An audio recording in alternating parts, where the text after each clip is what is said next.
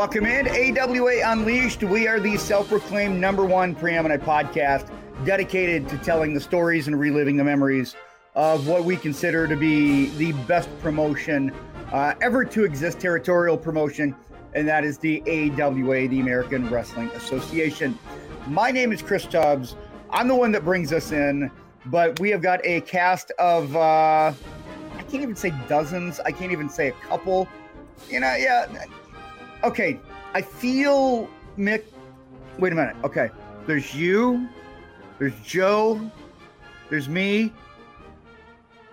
We're missing somebody. Hello? We're missing. Kitty. Where's the kitty cat? Where? No. I heard her. Where is she? We can't do a podcast without your cat. Yeah, we actually can, and we will. The cat and I got into a little bit this morning because I said, if you're going to continue to be on this podcast, I want 10% of your meow mix for the rest of your life. And we had a dispute. The cat grabbed her Halliburton, and she's gone. So not quite sure if she'll be back or not. But if she's not going to hold me up, I mean, that's, pure and simple. I gave her the break, and, that's it. Did you say she felt she was going to be booked on every show from here on out then? That's exactly right. She figured that she was actually she wanted to take Chupik's spot. And I just said, Tell her I will pay her $5 to take my spot. Wow. Shit, I'll kick in on that. But anyway. You had a cat fight. Yeah. So here we go, huh? Here we go again. Yes, here we go again.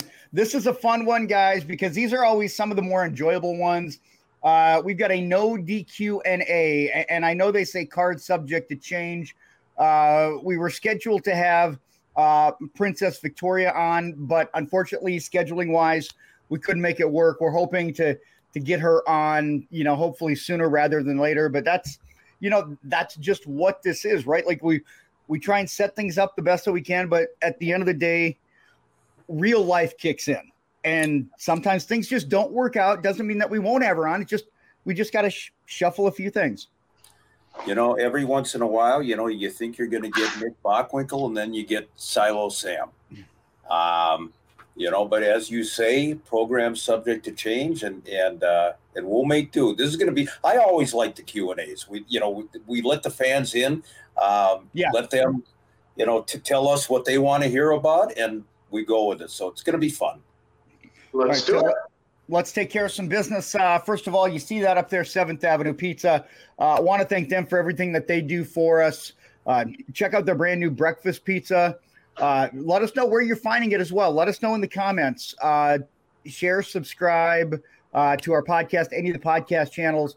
And when you make a comment there, let us know where you're finding 7th Avenue Pizza, what's your favorite as well, along with Soda Stick. Soda Stick's been with us since the very beginning. I want to thank them for everything that they do for us, including giving us the opportunity for some merchandise, AWA Unleashed merch. Go to sodastickco.com and the promo code Unleashed. We've got the hoodie. You can get your name, your personalized name in there. They've got the black and white T-shirt. It's just so cool. So shout out to Landon and everybody with Soda Stick. All right, we ready to go? Ready to go. All right, let's do it. Question number 1 for you, Mick, from Dick Grossman. My dad says Larry Hennig owned a restaurant on Lake George back in the day. Is this true? And did the wrestlers hang out there? Yes and yes. The restaurant, bar, club, whatever you want to call it, that Larry operated was called the By George Inn. By Lake George. And yes, the guys went out there. Larry was a very hospitable host, from what I understand. I don't know if we got a photo of the boys out at the, there they are. And I'm going to say that goes back 50 years, ladies and gentlemen. Wow. From your left, that would be Buddy Wolf, beautiful Buddy Wolf. And then, of course, Larry Hennig himself. Then there is Larry Heinemi, a.k.a. Luscious Lars Anderson, Horst Hoffman, and a very young, my God, the guy, he looks like he almost came out of the nursery. That's Baron von Raschke. And the boys had a good time out at Larry's place, needless to say. And because it was Larry's own place, they didn't have to worry about the local constabulary coming in and putting out the fires, so to speak. But yeah, that was a hangout. They didn't need to just be at that hangout to have a good time, just for the record. Yeah, exactly. Yeah, but Larry owned the place for a while, and similar to Baron von Raschke and his wigwam, his wigwam souvenir shop, they got into some outside interests outside of wrestling, and it was pretty successful for a while. What was that word? Constabulary? I don't. Careful, because you're going to swallow your tongue, and then we're screwed for the next hour. So. Well, no, I just want to know the words you made up, because I don't even think constabulary. The word was constabulary, and actually, I believe it is kind of related to like the police department, law enforcement, that type thing, which I thought you would be familiar with, but no. Just feel the love in the room. Absolutely. I am as pure as the winter snow, Mick Karch. It's quite yellow outside my window, but that's here or there. Hey, this one's actually for me from Lisa Harrer. What was it about the AWA that you feel was the number one promotion? I just think the amount of talent that came through here. I mean, you look at it throughout the course of history. Number one, I felt like it was so unique when it started, and just the footprint that it had as well, just in terms of the upper Midwest and going into Canada, and you look at the map and you're like literally all the way to the West Coast, almost over to Portland and Don Owens. Like, it was AWA country.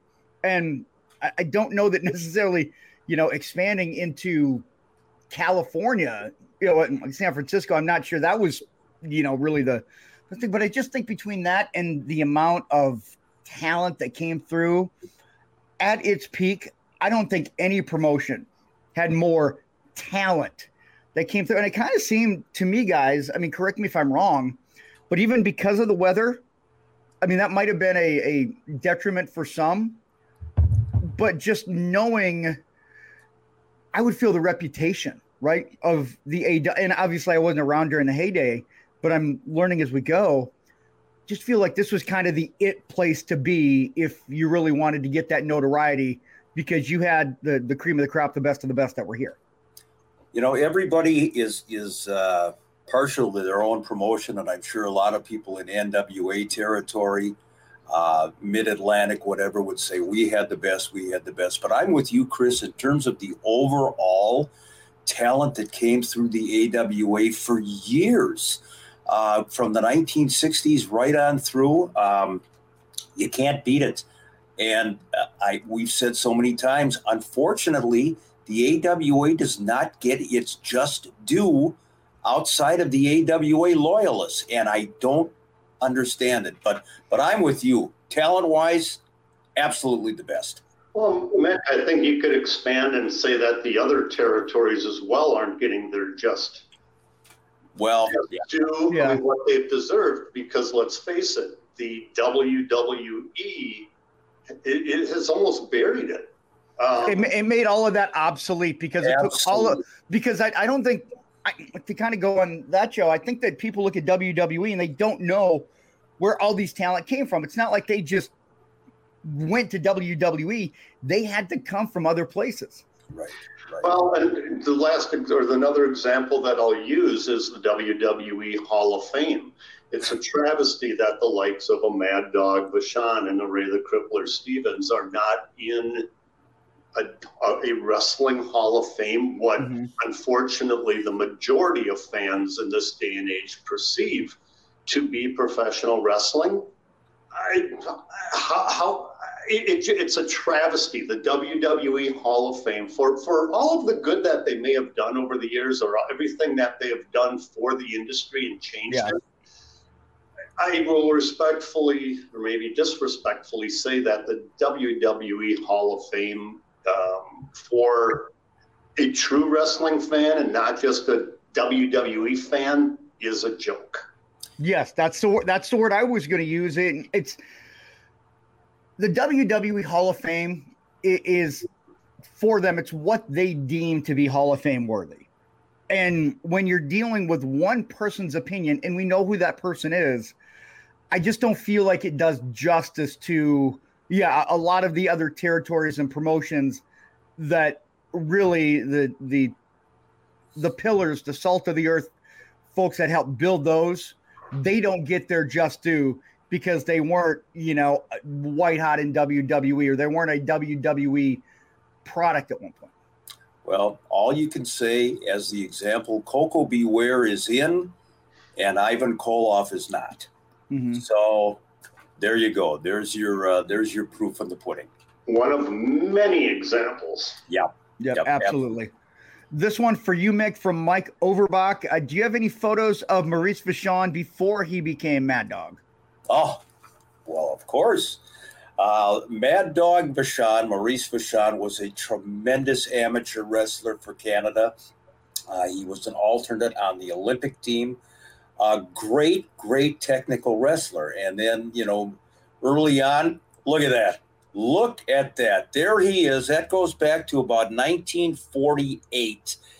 And Mad Dog was representing Canada in the Olympics. Look at that head of hair on this guy. I was going to say, I didn't even recognize him. Isn't that something? That is Mad Dog Vachon. When he turned to the Mad Dog, obviously his career took off and he never looked back. But there's an early shot of Mad Dog Vachon, and Joe, as you and I have said, outside of the ring, one of the nicest guys you would ever want to meet in wrestling. Fun and funny. I mean, I remember one time we had him in at the Minneapolis Auditorium. It was a car show. We brought him in for an interview when we were doing the classic AWA, and this was after he had lost his leg in that unfortunate jogging accident down in Iowa. It was Iowa, right? Yep. And he had a scooter. So somebody had told me that if he was here, I go to the front door to escort Maurice to the table. He gets on his scooter. He takes off like a bat out of hell, or a dog hearing a doorbell. Starts beeping the horn on the little scooter and just telling everybody, "Get out of the way! The Mad Dog is on the loose!" Oh, I love it. I love it. Quick question was he always Mad Dog? Did he ever wrestle as Maurice Vachon? He did. He wrestled as Maurice Vachon early in his career. And then, I forget the story. I know somebody once said to him, you look like a Mad Dog, because of your size, blah, blah, blah. But he did early on, he was Maurice Vachon. And boy, once he adopted the canine visage, it went straight uphill from there. One of the all-time greats in Mad Dog Vachon. Agreed. The next one is for you, Joe, from Christine Cole. What was it like working with Adrian Adonis when he came back to the AWA in 1987? Christine, thanks for the question. Adrian was a consummate pro, very nice. I never had any issues with him. I remember the first time when he walked into the studio, and I'm like, I remember adorable Adrian Adonis from from New York City, wearing the leather coat and the leather hat, and being a part of the East-West connection. And he came up, shall we say, with his makeup on, not knowing what to expect. He was as nice. He was polite. He was kind. I was about a 22-year-old, barely wet behind the ears production guy, and he treated me with the utmost respect, whether it was in the studio or on the road, much like other wrestlers would as well. They'd get done with a promo and they'd ask, "Hey, is that good? Need me to do anything different?" I said, "No, hey, you're the pro. You got everything covered that we needed to." Joe, it's interesting. When Adrian went to New York and went to WWF back in the day, he first came in as that Adonis tough guy. And then, of course, he teamed up with Dick Murdoch for a while. And then all of a sudden, Lo and behold, imagine that somebody got a hold of him and gave him the gimmick. And sadly, that's what a lot of people remember. They don't know the big tough guy, beat him up at the docks, Adrian Adonis, that we saw here in the AWA. Amazingly, even at probably close to 400 pounds towards the end, he could still bump. He could still move. And as you said, consummate professional, always very friendly. I remember when I was putting together, it would have been the Best of AWA Classic Wrestling Volume 1, and saw the match of the East-West Connection against the High Flyers in a steel cage, and seeing Adrian come off of the top of the steel cage doing, I'll call it the snook, although nobody did it like Jimmy. It was just, with his hands up and everything. But I saw that and I'm like, damn, and I thought Snuka was the only one. And here's a guy who was probably close to 280 to 300 pounds at the time. I mean, Adrian was getting thick then, but it's like, holy shit. I'd have been up there and screaming for holy hell from being up that high trying to jump off of that cage. There's another example. Keith Franks gets into the wrestling business as a journeyman, and then all of a sudden he's adorable Adrian Adonis, and the roof opened up, and sadly, 1988 we lost Adrian, but a tremendous competitor, no doubt. Yes. Yeah, and it is a shame, Mick, like you're saying, a lot of people just remember him from the flowers and makeup from what he did in WWF, WWE now. This one is coming from Stan Wickstrom. It's a question directed to me. I heard a rumor that Mike Enos has a son working for NXT. Is that true? And do you have a photo? Thanks for the question, Stan. And it is not Mike Enos, but it is Wayne Bloom. And he goes by Von Wagner in NXT. So, there is a second generation Wayne Bloom son in there, and I'm going to get that picture for you here in a minute. You'll probably recognize him.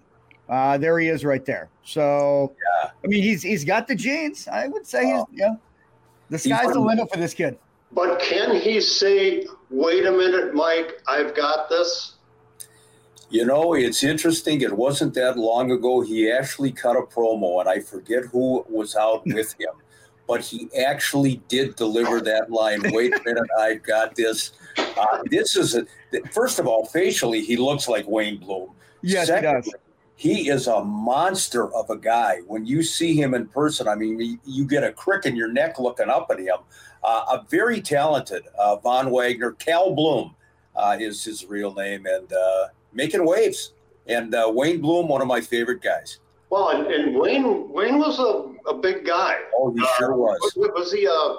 Was it a power lifter or a deadlifter? I think, yeah, one or the other. Yeah. Yeah, I mean, and he was pretty accomplished at it. But Wayne, Mick, I agree with you. I mean, Wayne Bloom, one of my favorites in the later years of the AWA, class personified. Yep, and let's go ahead and go to the next question here. This one is for you, Mick, from Kyle in Milwaukee. Please tell the Bobby Heenan hotel desk clerk story from Chicago again. I think I told that one before. We're at the air host in Chicago, and of course, Bobby Heenan always referred to the air host as 4-star, hot and cold, running rats. And there was I'm walking out of the bar at the air host. There he is. Look at him. There's a guy, boy, talk about the cat that ate the canary. Bobby Heenan is at the front desk. There's no desk clerk in sight, and there's a guy that is obviously checking into the hotel. And Bobby never has the guy sign anything, nothing. Takes a key off the rack, hands it to the guy, says room 112 or 115, whatever it is. And the guy said, don't I have to sign in? Bobby said, yeah, we'll take care of that in the morning when you check out. Well, just at that moment, the guy's walking down the hall towards his room, towards the elevator. And now here comes the desk clerk. And the desk clerk says to Bobby, well, what the hell was that? What was going on here? And I'm going to tone this down a little bit. Bobby said this was apparently he was giving a key to a security guy because there was a rumor that somebody was having an affair with Roy Rogers' horse. Now, how he knew it was Roy Rogers' horse, I don't know. Could have been any horse. Could have been Mr. Ed, what have you. And then Bobby walked away from this desk clerk, and the desk clerk looked at me, and he looked around, and he basically said, "What the F is going on around here?" I don't know how that panned out eventually, if they got the horse out of there, if they gave him, the hay room suite on, one of the levels there. But, yeah, that was very typical of Bobby Heenan. Just tossed the guy the key and said, "Have at it." A lot of horsing around in that story. Bra-boom-ba. Yeah, see, like that. Wow. And that is not the only time that Bobby did anything like that. And as I said, I toned the story down. Bobby's language wasn't exactly the guy is having an affair with the horse. So, you can kind of go from there.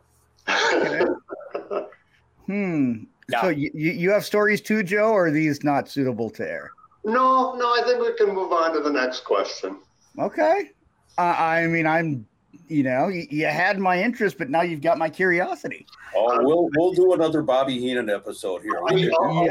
All I can say is that the stories that I've heard were secondhand because Bobby had left for the WWF before I started my run or my career in the AWA.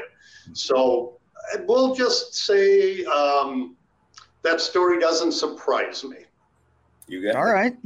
Let's go to the next one for all three of us from Craig the Bruiser. Who's your all-time favorite AWA tag team? Let's go to Joe and then Mick and then to me. And I think this was one of the things, guys, that made the AWA so good is just their lineage of tag teams. I mean, you could mention 10 tag teams. They could all be considered like the best. Yeah. And you still wouldn't be able to get to everybody. You took the words right out of my mouth because the first thing that pops into my mind is how can you choose just one? Yeah. Growing up, it was Hercules Cortez and Red Bastien for me. I could throw in the Crusher and Dick the Bruiser.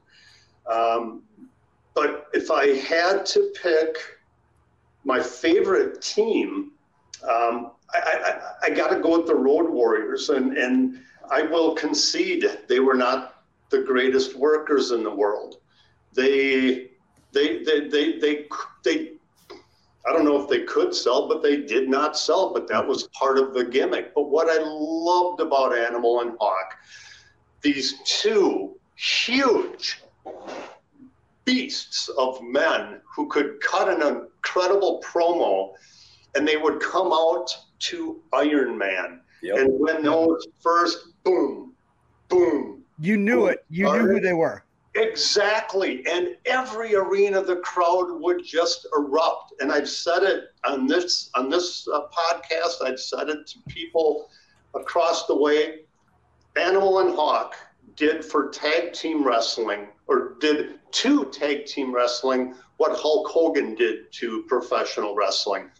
They changed it from guys that you would see in a bar like the Crusher, Mad Dog, smaller guys, to these large human beings that, I mean, you look at the 80s, I mean, Vince had a big part of it, but it became, unfortunately, the steroid era. He wanted bodybuilders, guys that looked like, chiseled statues. But all of that aside, the feels that I had when that music started and Animal and Hawk came out, even though they were heels going against the Fabulous Ones in an early run in the AWA, I couldn't cheer for the Fabulous Ones. It was like the first time in my life as a wrestling fan that I was cheering for heels. Actually, second time. First time would have been Nick Bockwinkel against Adnan for the belt. I was rooting for Nick. I got to choose somebody. But in a good versus bad scenario, Animal and Hawk I cheered for, and they are at the top of my tag team list. Well, and I think that's why, Joe, I think that's why when you hear about that reception, what do you hear? The Road Warrior pop. Yep. Like that's why they call it the Road Warrior pop, because all the boom. Yeah. You knew like immediately. Sometimes it's like, it takes a couple of chords for music to kick in. Yeah. Instantly. I didn't see him at their heyday, but I could only imagine and I've seen the videos, just that Road Warrior pop. It's always going to be a Road Warrior pop. Yep. All right, I'm up, and this is going to shock everybody. I'm going to come out of left field with this one. My favorite tag team of all time would have to be Nick Bockwinkel and Ray Stevens. I grew up, obviously, way, way back. There's Nick, Ray, and Bobby. I go back to the Stan Kowalski, Tiny Mills, Kalmakoff's era, Larry Hennig and Harley Race. But to me, and again, this is the 1970s, which was red hot in the AWA. I don't think Bockwinkel and Steve, I don't think anybody got more legitimate heat than Nick Bockwinkel and Ray Stevens with Bobby in their corner. And Bobby, of course, was a heat magnet. We've said it so many times. But Nick and Ray had been in the business already for a long time, and ring generals, and man, did they get the crowd irate. I mean, the proof is in the pudding. People shooting at the ring, stabbings, and everything else when Nick and Ray were there. So clearly my favorite tag team of all time. Can't dispute it. Yeah. I'm going to go a little bit off the beaten path here, guys, because everybody knows that I came in well after the heyday. I started watching in the mid to late 80s. So I could go back and I could say, Bruiser and Stan, I could go back and say all of that stuff, but it wouldn't be genuine and authentic to what I saw in my era. And to me, there were two teams that stood out. Number one, we mentioned one of the individuals earlier on. I just thought these guys and their attitude, they were so arrogant, but they were good. The Destruction Crew. Oh, yeah. Mike Enos and Wayne the Train Blue. These guys, I felt, were just, they were pricks. Basically, it's the best way but they were pricks that would beat you up. Like, they were, to me, I thought they were like legitimate badass, and I hated them. But I also looked at them as, they weren't the overly muscular, but I felt like they were strong and intimidating enough for me to be like, okay, I like watching them. And I didn't really know what I was watching. I knew that I was watching good wrestlers, but I just didn't exactly know what I was watching at the time. So again, I could go back and I could look at that and I could say, well, yeah, but it was the Destruction Crew. Another tag team. I'm going to go into the same era, and this might seem patronizing, but anybody that has heard me talk about the impact that wrestling made for me, and honestly, this is going to be our friend Mike Moran, Rick Gantner, the Texas Hangman. They scared me. They legitimately scared me as a kid. I remember watching them in the Southwest State University gymnasium. My very first wrestling show was an AWA show.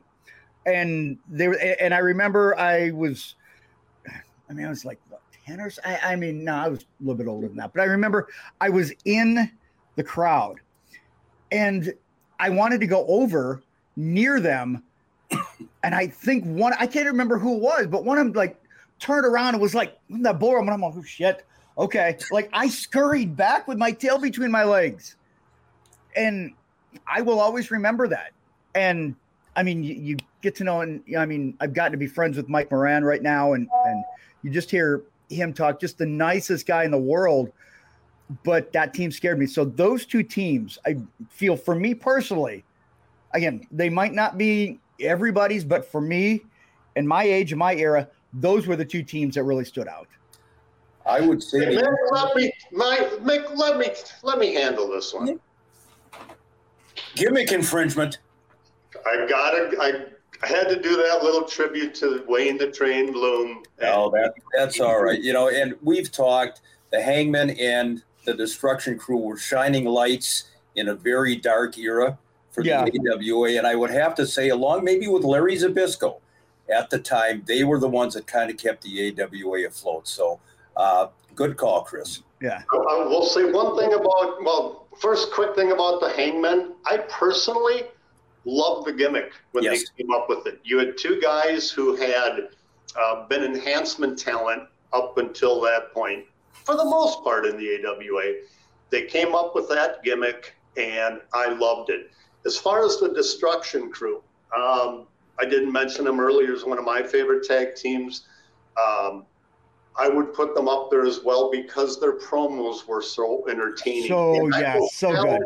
I won't say I'll challenge somebody to do it, but for people that think that what Mean Mike Enos did, where he would take a real legitimate sledgehammer, extend his arm out, and just with his wrist, turn it and kiss that hammer.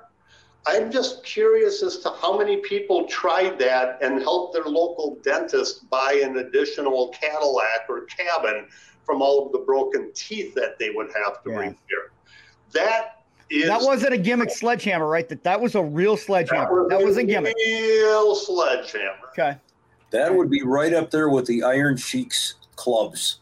Yeah. If you think that's easy to, swing those things around, go ahead, big shot. Yeah. All right. Let's go to the next one. This one's for you, Mick, from Lee Silver. You guys mentioned Pat Patterson on occasion. He was a great worker in his opinion. He's seen footage of him singing My Way at Cauliflower Alley Club, and he was very good. Do you have other anecdotes about Pat?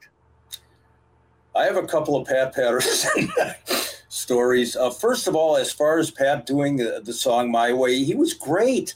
And he also sang a rendition of Louis Armstrong's Wonderful World that knocked people's socks off. Very entertaining guy and a great wrestler.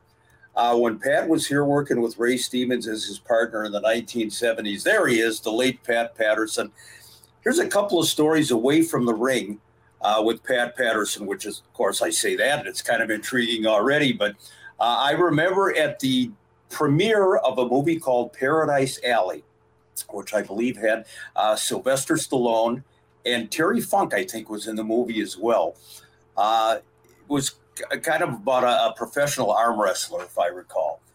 And Pat Patterson is at the Hopkins Theater in Minnesota, along with some of the other wrestlers that went for the premiere. And there's a very quiet, somber moment in the movie. I mean, you could hear a pin drop.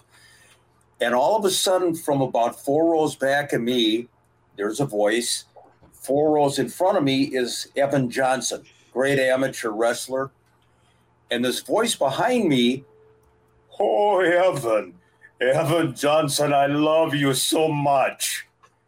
And everybody's turning around, what the hell is that? And, of course, it was Pat Patterson. And poor Evan Johnson, Olympic champion, is slinking down into his chair. He's now among the jujubes and gummies on the floor. That was one Pat Patterson story, just out of the blue. The other one, after a particularly grueling match at the Minneapolis Auditorium, some fans were giving Pat some shit as he was walking out of the building to his car. And this might be the most ironic statement ever. This kid is yelling at Pat, and Pat is, for the most part, oh, stop, you're hurting my feeling, stop, you got to quit. Well, finally, he stops dead in his tracks, does Pat, and he turns around and he says to the kid, if you don't stop picking on me, I'm not going to sleep with your mother anymore. Well, I don't think truer words were ever spoken. As you look back at it right now, but that was Pat Patterson. And, there's your Pat Patterson anecdotes. I think Evan Johnson actually got out of the business shortly after that. I think Pat Patterson chased him out of the business. Pat did it. Oh my gosh. Okay. This one's for you, Joe, from Brian Cern. Who scared you more when you worked for the AWA production team? Bruiser Brody or Stan Hansen? Brody. And I'll say it only because Brody came on to the, well, they both were on the scene in the AWA before I got there, but Brody, as a fan watching him before I started my career, scared the living shit out of me. It just, I mean, look at him. A face only a mother could love, or his actually very wonderful wife, who I've had the pleasure to interview. She's so awesome. I love that woman. But Brody, I mean, just a beast of a man. A quick story, whether I said it or not, but after Wrestle Rock, we were at Jukebox Saturday night for the post Wrestle Rock party, and I'm standing at the bar. Oh, they're standing, youth. But Brody comes up and starts talking to me. I'm 20 years old, had not been in the business a year yet. And I'm like, holy shit, is he going to flip out and start going, hush, and start beating the shit out of me or what? Ended up having a full conversation. He asked me to give him a ride back to his hotel room out by where now is the Mall of America. I had a 1984 Dodge Charger a two-door hatchback. And I've got this guy who's a legitimate 6'7", 6'8", 300 pounds, looking like him in my car. And all I kept thinking about is how many paper towels am I going to need to clean the shit out of my underwear? But polite, nice. I mean, Frank Goodish, Bruiser Brody, was not the scary man that you saw on TV. He was a very nice guy. But being green into the business, first time I ever had to do an interview with him, there's no doubt. Bruiser Brody was the one that scared me the most, but for unwarranted reasons. Well, Brody's just lucky that Greg Gagne couldn't get himself out of that headset at the TV taping when Brody was annihilating half of the job train. You know, had Greg been able to pick up that headset, take it off his head, and get into the ring, that, you know, things might have been different, but you know, anyway, yeah, Frank was. It's a butterfly effect thanks to that headset. Frank was one hell of a guy, no question about it. Let's get the next one for you, Mick, from Jerry Berg. Did Vern Gagne ever team with the Crusher? Absolutely, he did. The first run that they had as a tag team was when Crusher came back as a babyface in 1965, and Vern and Crusher actually went over. That's a little bit later on in their careers, but Vern and Crush in 1965 defeated Larry Hennig and Harley Race for the AWA World Tag Team Championship in Minneapolis. They just held the title for a few weeks. They gave it back to Larry and Harley. But at the time, you know, so many times we've seen this where Vern would team up with Mad Dog or, you know, one of the old bitter enemies. So Crusher and Vern buried their alleged hatchet and defeated Larry Hennig and Harley Race. And that was at a time when Hennig and Race, of course, were the Dolly sisters, along with the third Dolly, Chris Markoff. And that led to a six-man tag team match down the road where Vern and Crusher picked Kenny J as their tag team partner to go against Larry Hennig, Harley Race, and Chris Markoff. And Kenny J got the pinfall victory over Harley Race. So history there. Kenny pins a world champion, and Crusher and Vern held the title for about 2-3 weeks. You know, Mick, you say that Vern and Crusher buried the hatchet to tag team together. Let me, if I could sort of update that, we'll just say that they set aside their differences for that run because I don't think they got along too well outside of the ring. In fact, I know so from a conversation that I had with Crush later on. But, you know, they made it work. They were pros and very successful at that. There you got it. Yeah, ultimately, it's about business. It's about making money, and you might hate somebody, disagree with them, but if you can make some money, I mean, the true pros put that to the side. Well, look at Mick and I. That's true. That's true. Well, one of them is making the money, and the other guy's, negotiating with a cat. And the cat's winning. That's darn right. Get out of here. All right. This one's for me from Tanya B. Did you happen to watch Tales from the Territories AWA episode? And if so, what is your take on Ken Patera's explanation from the McDonald's incident? Thanks for your question, Tanya.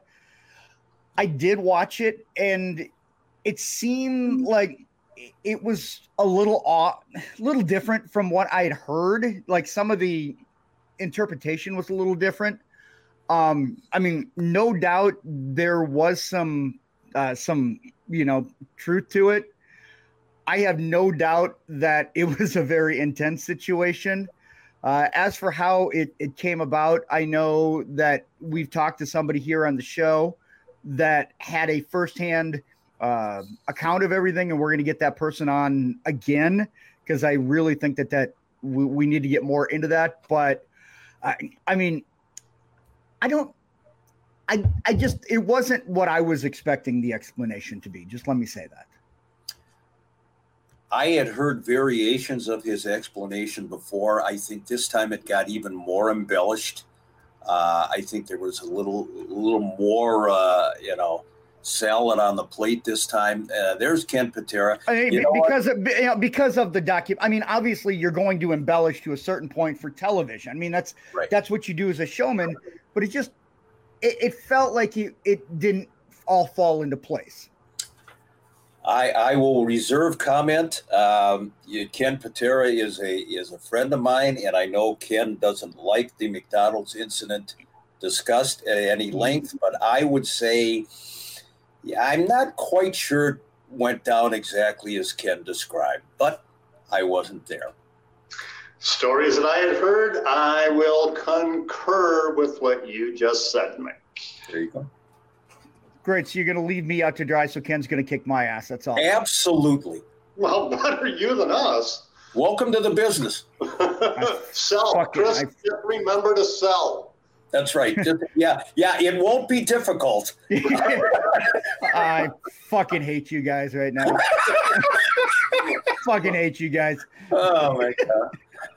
For Mick from Randy Hatch, I remember before Sergeant Slaughter came in as Super Destroyer Mark II, there was an original Super Destroyer in the AWA managed by Lord Alfred Hayes. Disappeared rather quickly.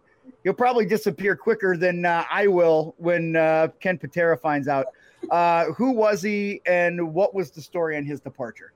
Okay, you're going back to middle 1970s again, and the original Super Destroyer, and I know we got a picture of him with mask and without mask, was a man by the name of Don Jardine.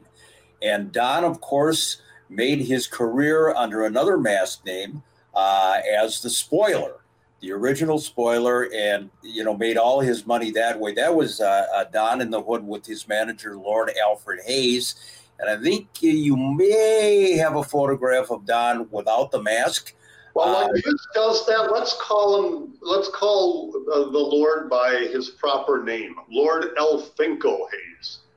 All right, okay. All right, there's a tip of the hat to the crusher, as you normally do. The story that I got on Super Destroyer's departure from the AWA, which was definitely abrupt, was that Vern wanted to unmask him as Don Jardine.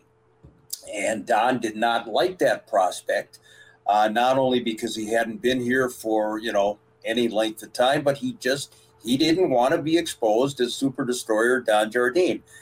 So he left, and he was quickly replaced by Bob Remus, Sergeant Slaughter, and as Super Destroyer Mark II, and then eventually Super Destroyer Mark III was Neil Gway out of Canada. But the original Super D1 here in the AWA was Don Jardine, a.k.a. the Spoiler. Yeah, and I had the picture. I have no idea what happened, but that's for wanting me to get my ass kicked from Ken Patera, so you kind of deserve that. You're ruined. You're scarred now. Mentally, you're gone. I can't even focus. I feel like I get to put the blinds down. For you, Joe, from Barbara Lynn Walker, You were there at the end of the AWA run. Do you feel there was anything Vern Gagne could have done to save the territory? I know this is something that we've heard about several times. Yeah. I have been asked this question many times, and the truth is, the simple answer is no. There is no one reason why Vern couldn't save the AWA. It was really a culmination of many different factors, from Vern trying to do it old school and continuing to make money off of the live gate rather than taking advantage of television, which he paid stations back in the day to run the All-Star Wrestling show.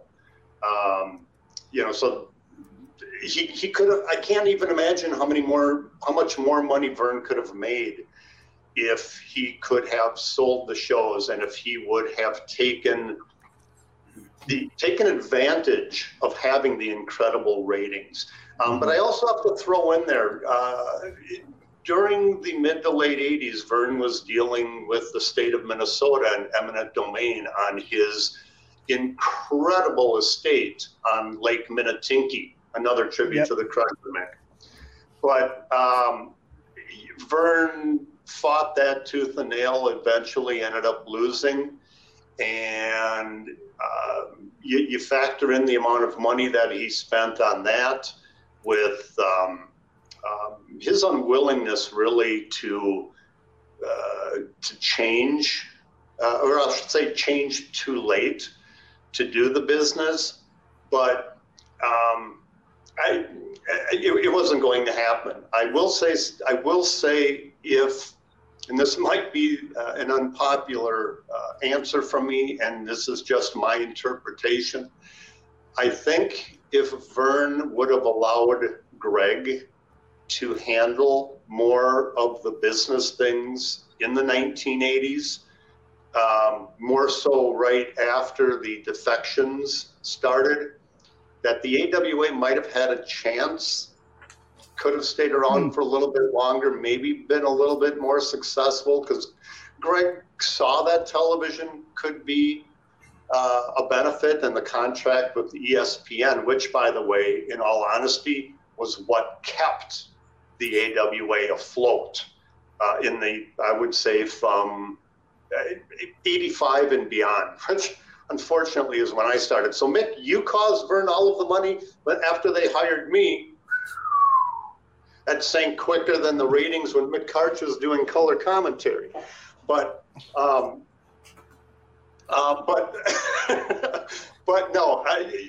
the reality is the AWA was not going to be able to compete with the WWF, a big, huge company out of New York. They were too far beyond what the AWA could catch up to. And the same with the NWA and every other organization. They were still all the old boys club, and they kept to their territories. The thing is, like, WWF was picking this talent from all of these other territories. If these territories were going to survive, including the AWA, where were they going to get their talent from to replace it? That's the thing. Like, all of these, you can't replace all of those big names in such a short period of time with somebody of the same quality. Well, Chris, you're absolutely right. And it was after that Vern started going to Eddie Sharkey's group. The Pro Wrestling America guys all of a sudden were, main eventing some of the shows because the talent was gone. And just to put a lid on this conversation, Hulk Hogan would not have made a difference, ladies and gentlemen, if he would have been given the title.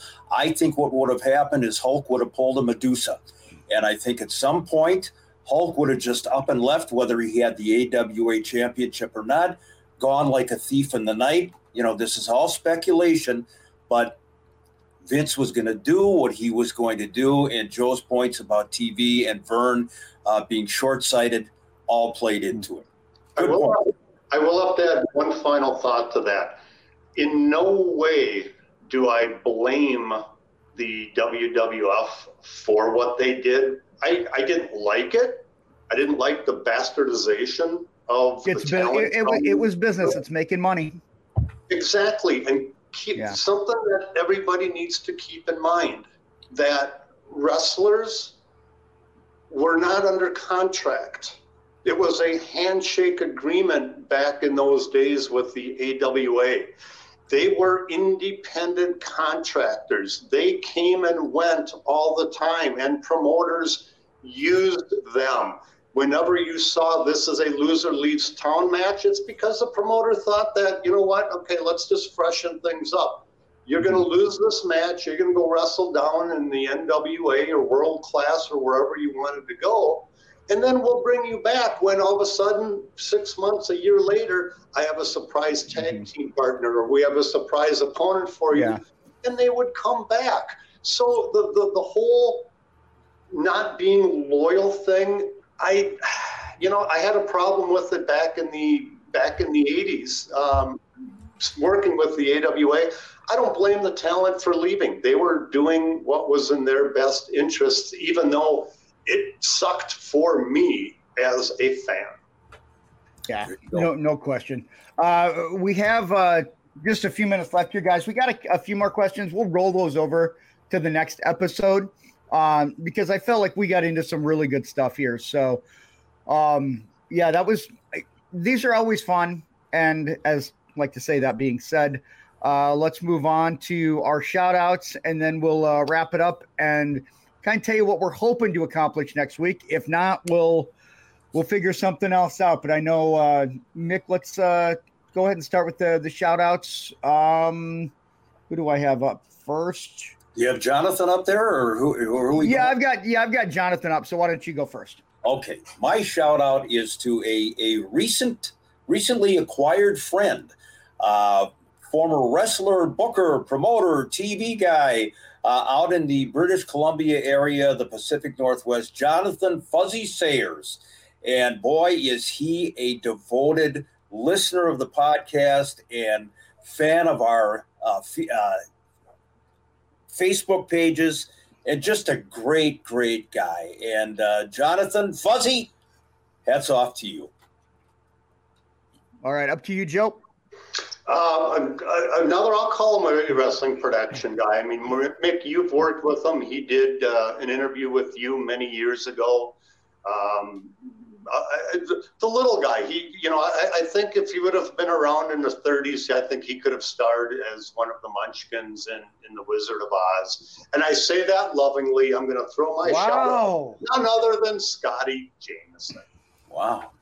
Boy. Hey, if I was just straightforward and didn't throw some kind of a rib on Scotty, I think I'd hear about it. He'd be pissed at me, to be honest. That's true. You have to throw some shade. Have to throw some shade at Scotty.